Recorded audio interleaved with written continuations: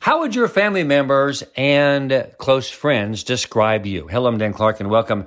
There's a gap between how we are and how we really behave. Who we really are and how we want to be are two different things. Have you ever said to yourself, I wish I hadn't have done that, or I always behave that way and I need to stop that? Well, that's the gap between who you want to be and who you're becoming. Now, there are things that we always need to adjust in our life, but what you and I are really talking about right now is what it is that we really need to be working on to become the person that we want to be. What do we need to change about ourselves? Seriously. Maybe you should ask a friend or a close family member what it is that they see and how they would describe you, not their judgment or their put down, but how they would truly describe you as a person.